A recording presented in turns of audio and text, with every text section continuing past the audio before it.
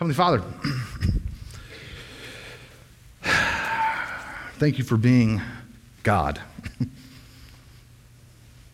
Thank you for putting your love on display this morning through the promises we celebrate in baptism. Thank you for putting your goodness on display this morning through the singing of your praise, through the glory of your majesty.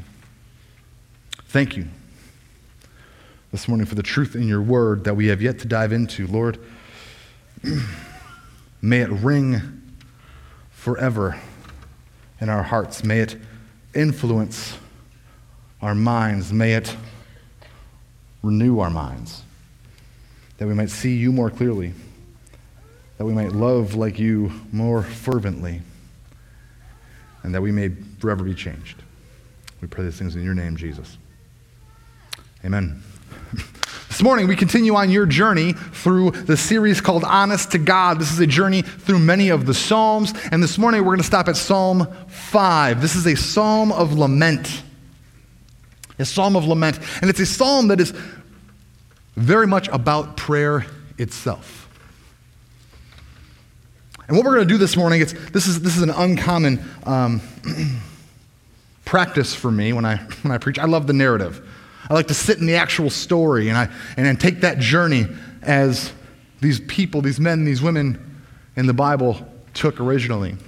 But this morning, what we're going to do is we're going to go on a journey through this psalm which is alive and well, and we are going to be picking up little puzzle pieces as we go, so that hopefully by the end, we're able to make a big picture of what God is communicating with us this morning. So there may be times where you feel like, oh, well, we were just talking about this, and now we're already on to something different. Yeah. Because we're moving through this psalm, picking up pieces as we go. And since I mentioned this is about prayer, I think it's really important for us to start out on kind of the same ground. We got to level the playing field here a little bit, because we all have different experiences, and we all have different, we may even have some different theologies when it comes to prayer. We have different practices, different disciplines. So what I want to do this morning is I'm going to share a story with you, and hopefully we can come together and say, yeah, that's our baseline for prayer. And then we're going to get honest to God through the fifth psalm together. Here's the story. This was years ago, a few years ago. My kids were little.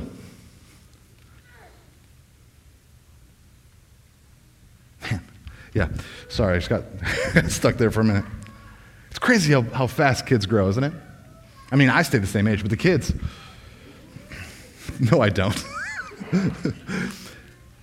My kids are little, and it's a day not unlike today, a spring day in Michigan, and the night rolls in, and what rolls in with it? A thunderstorm. And this isn't just one of those like basic thunderstorms, like this is a banger, like this is a big one. This is one of those where it's not cracking over Coopersville and you hear it from here. No. This is like Borculo, Zeeland. It's just going to hover there and bang on your roof for a while. It's one of those where even though I'm a deep sleeper, I have the soundtrack of my dream being thunderclaps. And while the thunder doesn't wake me up, it's the middle of the night, the storm rages on, and I hear one word that pops me out of bed, Daddy. And it's a word that's filled with anxiety and fear from one of my children. Now, my bedroom's on the main floor, and this child's bedroom is upstairs. And so before I can even think my feet have hit the carpet, I am bounding up the stairs, indifferent to anything or anyone I may come across on this journey. Next thing you know, I'm standing next to this child in their bed.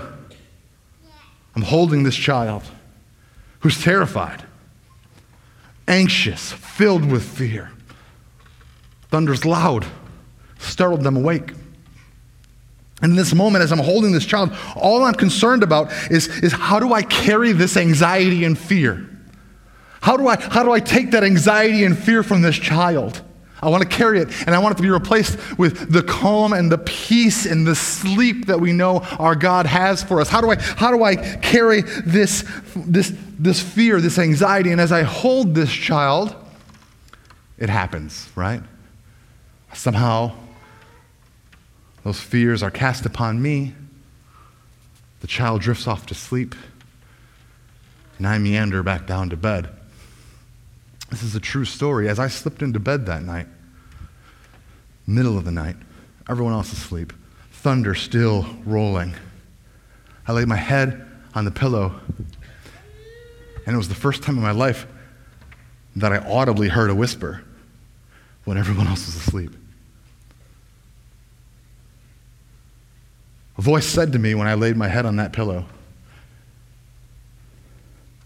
"That's how I feel about you."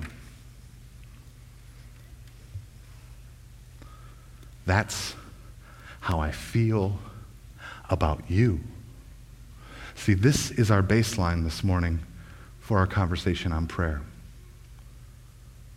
Because your God loves you so much. Your God craves for you to call out. That's how God feels about you. And while that is how we're going to step into prayer this morning, I think since the series is called Honest to God, then we better be honest that while God invites us into prayer and wants us to pray, at the same time, prayer can be overwhelmingly difficult at times, can it not? Am I the only one that thinks prayer can be difficult? I'm going to take your silence of shame as you agree with me. Don't be ashamed. Honest to God, He already knows. Prayer can be difficult. And maybe that's because you get busy and then you forget prayer, and so prayer is difficult because it's like a task that you got to get to. Or it can be that I just don't know how to pray. I know that there's a whole passage about, Jesus teaches us to pray, but I don't really know how to pray. Like, how do you pray? And if I don't know how to pray, prayer is difficult. Or maybe our life consists of prayer already, and we consider the prayers that are offered on Sunday morning and the prayers that are offered occasionally before meals and the prayers that come at night and the prayers that we lift up in the moments of crisis. We consider that enough in our prayer life. So why would I do more? Praying is difficult. Praying can be difficult, so we look at this psalm of lament to find one thing. Here's the big focus. This is the big picture focus. We look at this psalm of lament knowing that prayer is difficult, that we might be confident, knowing that God hears us and that God answers us, every single one of us, every single one of our prayers. Now, don't tune out on me. What I just said was not overwhelmingly complicated. That was not what you'd call the left hook of the sermon, right? Like, ooh, I never thought about that before. Ooh, great insight. No. This is basic, but it's something that, if we're honest, we have confidence in, but we don't have confidence in. We know that God hears us, but do you practically know that God hears you? Are you confident? Honest to God. Remember? Psalm is a piece of scripture that can be broken down into 5 literary stanzas. We're not going to get overly complicated with that today, but what I will share with you is in these 5 stanzas, David's focus shifts. Stanza 1 focuses on God. Stanza 2 focuses on the wicked or the wickedness he experiences. Stanza 3, back on God. Stanza 4, back on wickedness. Stanza 5, we culminate with focus on God. See? Not too complicated. What we're going to do this morning is we're going to look at stanzas 1, 3, and 5, and I'll summarize 2 and 4. As we walk through this living psalm. Let's get right into this. Psalm 5, starting with verse 1. Listen to my words, Lord. Consider my lament. Hear my cry for help, my King and my God, for to you I pray. In the morning, Lord, you hear my voice. In the morning I lay down my requests before you, and I wait expectantly. We know that praying can be hard, but have you ever felt like God didn't hear you? Search yourself for a minute. Have you ever felt like God didn't hear you? Maybe A, because You're like, well, I don't know if there is a God, so how could God hear me? Maybe B, you're like, well, God's so busy listening to other people's prayers. Well, I mean, I'm just thanking him for this chalupa from Taco Bell. Like, why is he? Maybe you feel like God doesn't hear you because he's busy doing other things. Maybe you feel like God doesn't hear you because you're not saying things right. Have you ever felt, for whatever reason, like God didn't hear you? Like it's more like instead of talking to the Creator, you're talking to the open wind. Maybe it's open wind, open air, same thing. Maybe it feels more like you're on the other end of a dropped call. Hello, God, hi, amen. Have you ever felt like God wasn't listening for whatever reason? If the answer is yes, this psalm was written for you. The psalm was written for you because this is exactly where David opens. Lord, listen, hear my cries, hear my lament, my sadness, my irritation, my complaint, my frustration. Lord, hear these things. Hear me, Lord. I need your help, my God, my King. There's a lot going on down here. I don't know how to process it all. I don't know how to work through everything. So I'm hoping you're listening. I'm bringing it all to you, and I'm not waiting for dialogue. I'm bringing it to your throne, God. I'm going to set it down and back away, and you just get back to me when you can. I will eagerly await your reply. I don't know if you hear me right now. I put everything down. Get back to me when you can. God, do you hear me? I'm bringing you all I have in the morning. Please listen. I hope you're listening. This is where David starts. Now, David may not feel heard in this moment, but he's not just going through the motions, am I right? Have you all gone through the motions of prayer before? Now I lay me down to sleep. I pray to the Lord. What did I just say? By the time you get to amen, you're like, what did I actually just pray for? It's how prayers at my house, I'm just going through the motions, right? How prayers at my house before meals for a period of time became, God doesn't eat, let us eat. Right? Because it's like, let's just get through this. We just got to get the prayer over with. Have you ever gone through the motions of prayer? If we're honest with ourselves, and we might as well be, we're being honest to God, that's easier than we care to admit, isn't it? It's far easier than we care to admit. How quickly our prayers lifted to the being who created all of this and more become repeated or recited words. And I believe that when this happens, this is the quickest way a prayer life dies. Becomes stale, stagnant, and then it ceases to exist. Because prayer then becomes just another thing to do. This is why the scriptures are so overwhelmingly clear about the vanity and the worthlessness of honoring God with your lips and not with your heart or your actions. It's deadly to our prayer life. But that's not what David's doing, okay? This is just a puzzle piece. That's not what David's doing. We said he's not doing that. He's doing something different here. He's not going through the motions. This is different. This is a prayer filled with raw and unfiltered emotion, filled with honesty about trouble and grief and pain and confusion and even some doubt. It's more than words. Listen to my words, Lord, David says. Consider my lament. The Hebrew word there for lament, it also means murmur. It means whisper. It means groaning. Listen to my words, Lord. Consider my groaning. Now, this is a prayer. Don't just hear my words, hear my groanings. The things that I don't even know how to whisper to you, God. Are you aware there are actually two manners of prayer? One is the one with our lips and our tongue. We know that kind. The second is the groaning of our soul. The groaning of our soul, where the Holy Spirit on our behalf communicates these groanings, prompts these groanings, communicates these groanings, takes these groanings and offers them up as an authentic prayer, an intimate prayer, the groanings of who you are.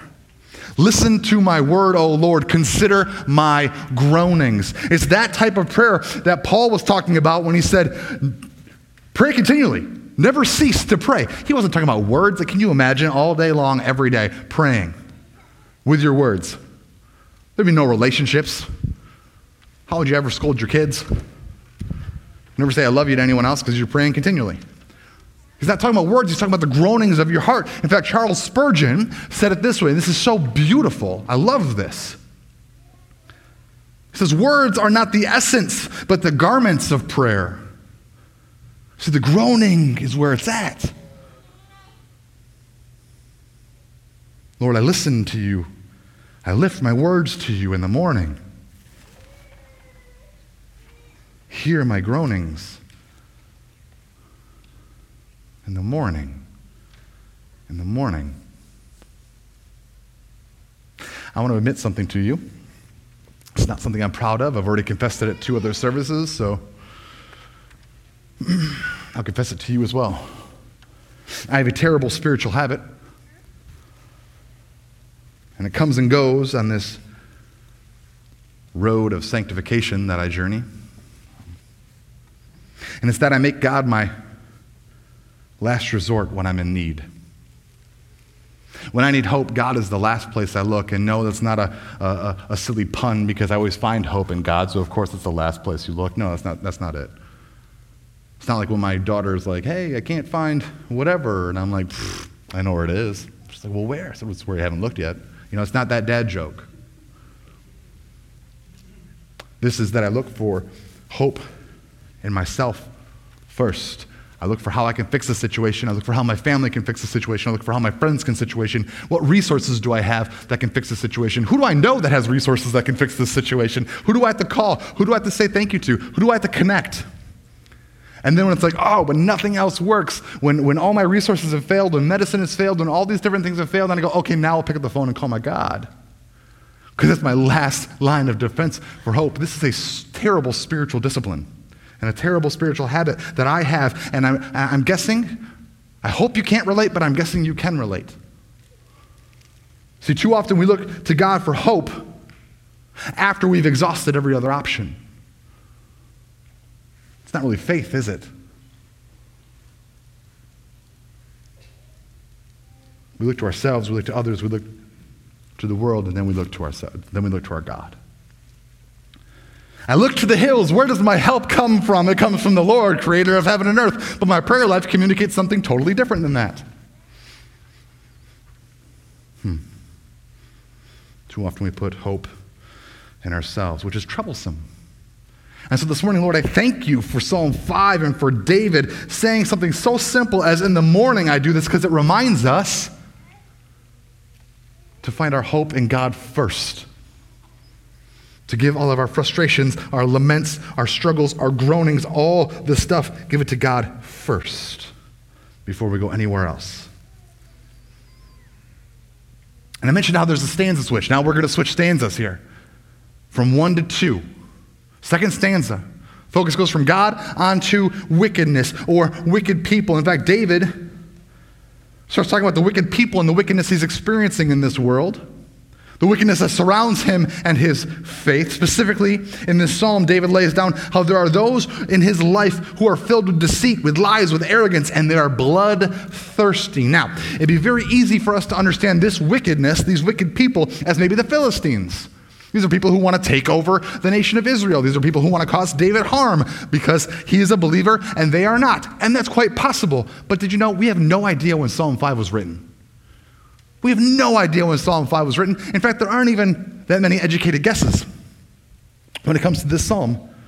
And I think that is a blessing here because it opens our eyes to what wickedness may or may not be. Sure, it could be the Philistines knocking on David's door trying to kill him. Of course, wickedness of the people who don't follow God. But wickedness could then also be King Saul, who uses the might of God's army to hunt David, to kill David.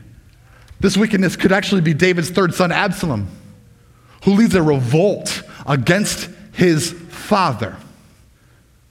This wickedness could be David himself. This could be a response.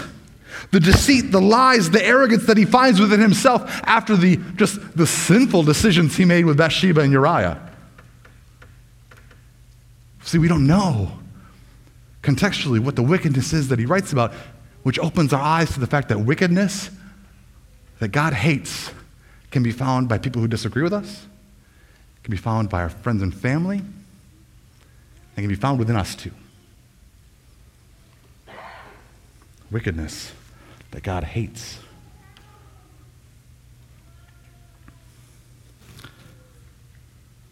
The thing is, wickedness, no matter where we find it,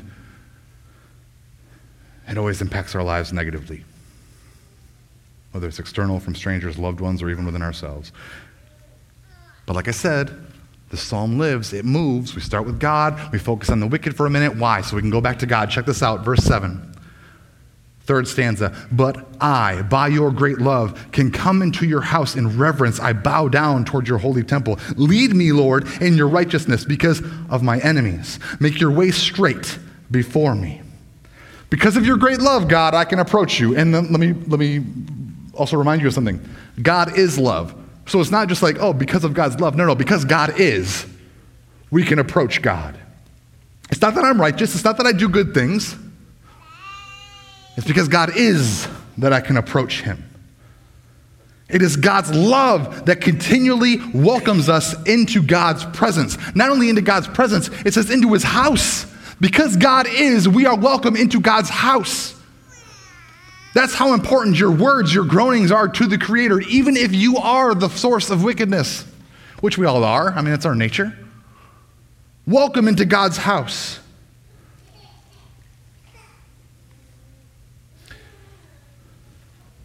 You know, there are many names for God in the scriptures.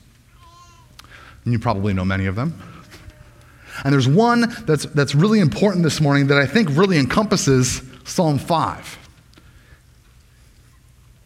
No, it's not Elohim. No, it's not El Shaddai. No, it's not Yahweh. It's one that you probably haven't heard that often. The name is El Shama. El Shama. You know what El Shama means? It's the God who hears.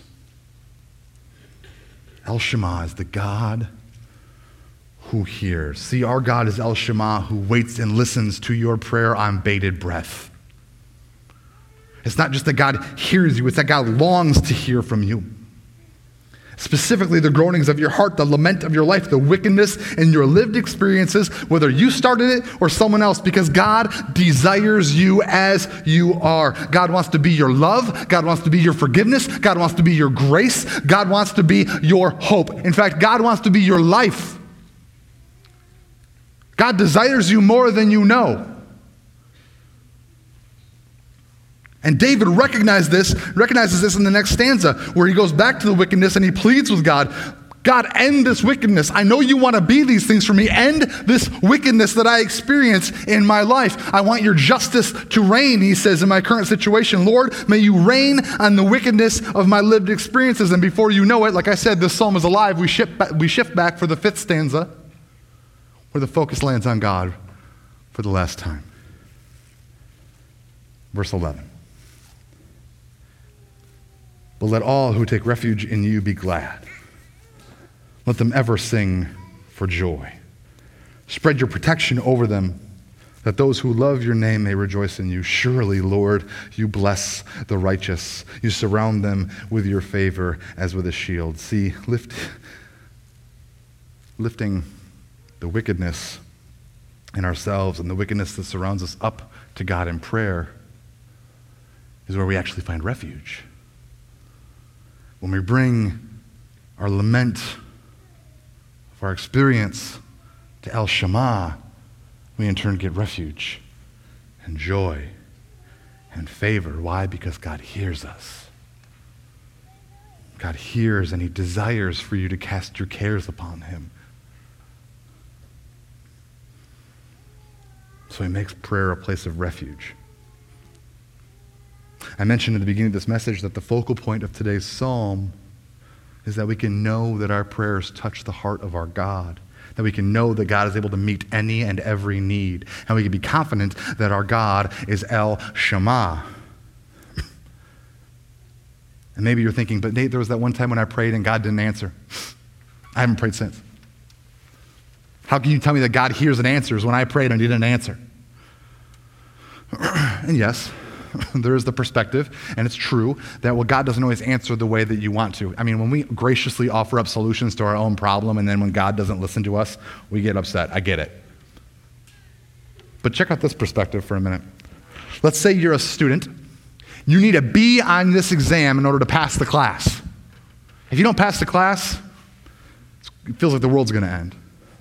So one night before the exam, You pray. You say, Lord, I'm not even going to study tonight. I have so much faith and trust in you. Here's what I'm going to do. I'm going to spend the night praying to you instead of studying, so that tomorrow on that multiple choice exam, I will have the discernment through your glory to answer enough to get a B. That is a terrible prayer. Because this person's words are crying out, Lord, I need answers to a test, but the groanings of this student are something totally different. Sure, the Lord did not answer the words of the prayer and this student failed, but the groanings of this child very well may have communicated, God, I find my value in academic success and I don't know who I am unless I succeed here, so let me get a B. Because if I fail, I don't see value in myself at all. I don't know who I am unless I get through this exam and I pass this class. And what does God do in response? He answers that prayer by saying, I'm going to let you fail. You know why? Because I'm going to show you that you have value just for who you are because I made you. And I want to hear from you. And this child maybe grows and lives and is frustrated with God for a while, but then finds their value in the fact that they are made in the image of God. God hears you and will always answer you in his own way. But when our prayers become recited words, then they're just habitual and they lose intimacy. And when we offer up suggestions to God or prayers our last-ditch effort, then it's really just a blueprint of our own self-idolatry. And why would I even pray if I don't believe God's going to answer me? Well, you wouldn't. That's why I'm here telling you this morning, honest to God, I don't think we have prayer figured out very well, and I need to start by telling you that our God, your God, my God, is El Shama. Your God hears you and craves not only your words, but your groanings, your lament. Because we have El Shama. So let me close with this.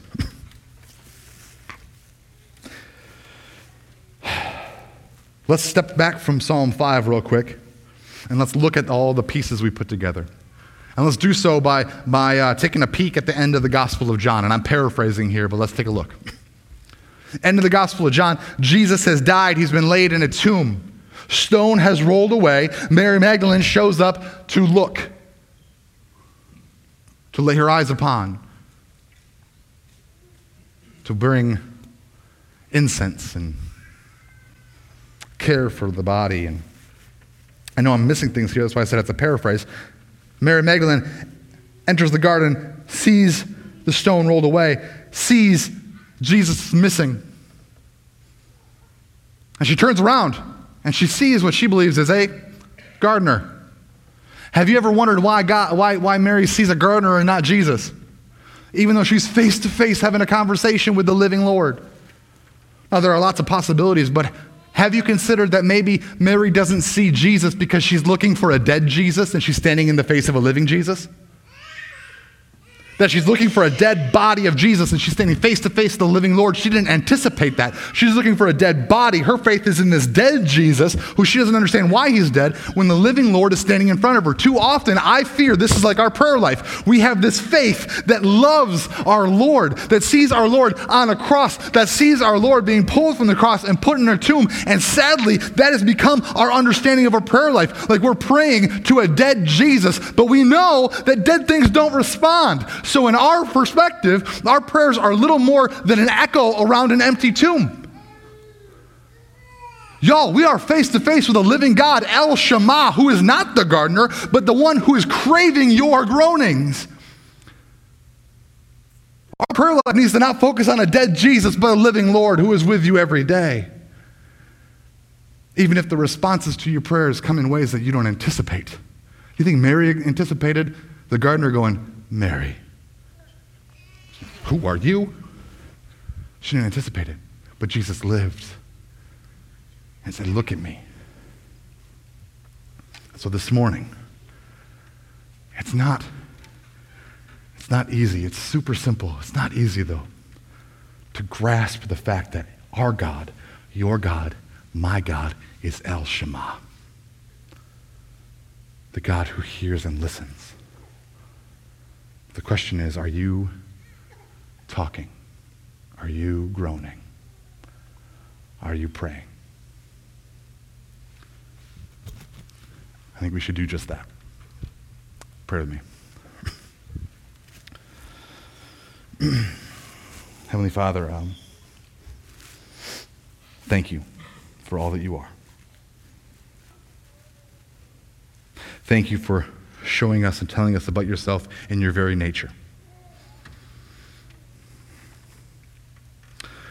Open up our eyes, our hearts, our minds, our souls this morning to see just a little more of you, to understand ourselves a little more through who you are.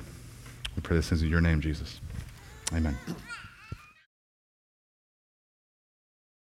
In Revelation, God is on his throne, and the angelic chorus is just screaming around him, shouting his praise. How majestic is his name. Glory, glory, glory. Holy, holy, holy. Like just screaming God's praise. And it says that the prayers of God's people rise to him in the heavens like incense. And he breathes the prayers in. You know what the beautiful part is? That in this picture, God actually turns to the praise being shouted at him and says, shush. I want to hear the prayers of my people. And so the blessing to us all this morning is not only that our God is Shama, but it's that you, as the ones created in the image of God, are worthy of being heard. Lift your voices and your groanings to the God who hears you. For you're worth it. Amen.